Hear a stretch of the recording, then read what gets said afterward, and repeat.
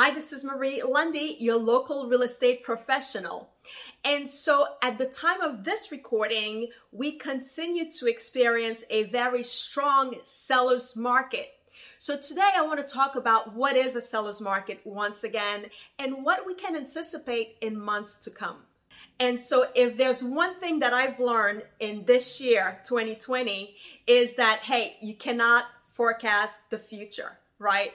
And so today I'm not here to make any certain prediction of what's to come in our real estate market, but I want to give you guys a guideline of what transpired this year to create the seller's market and what we can anticipate as a best guess for the coming months.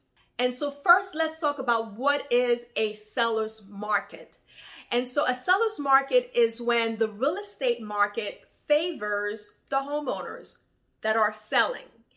And so this year, we had a very strong seller's market. And so at the time of this recording, we are nearing the end of 2020. And to recap what took place this year is that the mortgage interest rates have gone down significantly. For the better part of this year, we had historical lows in terms of interest rate. So that definitely increased the level of demand for properties. Buyers that were on the fence, new home buyers, they were all in the market wanting to take advantage of those low interest rates. And at the same time, we had a shortage of properties to sell. So we had low inventory for a number of reasons, one of which is many homeowners that didn't really feel the need or they didn't have a true motivation to sell.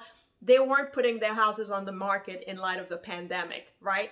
Only the sellers that were most compelled to sell actually did put their houses on the market. And so that number was relatively low. So supply and demand, we had a high number of buyers looking to buy properties, okay? And we didn't have a lot of properties to sell. Supply and demand, right? So that put the pressure on property value to go up because there was competition for the few properties that were on the market.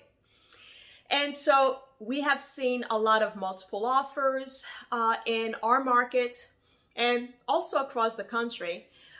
We have seen the pressure on prices to go up significantly as a result of those multiple offers and competition for properties. And so what's next? What's next is, once again, cannot forecast the future. But if the interest rate continue to remain low, and if inventory remains also lower than the demand, then we will continue to carry on and have this strong seller's market. And of course, the economy has to be strong. Employment rates has to be low as well, right? So all of those factors need to be considered. So we will definitely keep an eye out on those elements, namely the interest rate, the level of confidence from the consumer, the level of unemployment, okay? And also how many homes are available in the market.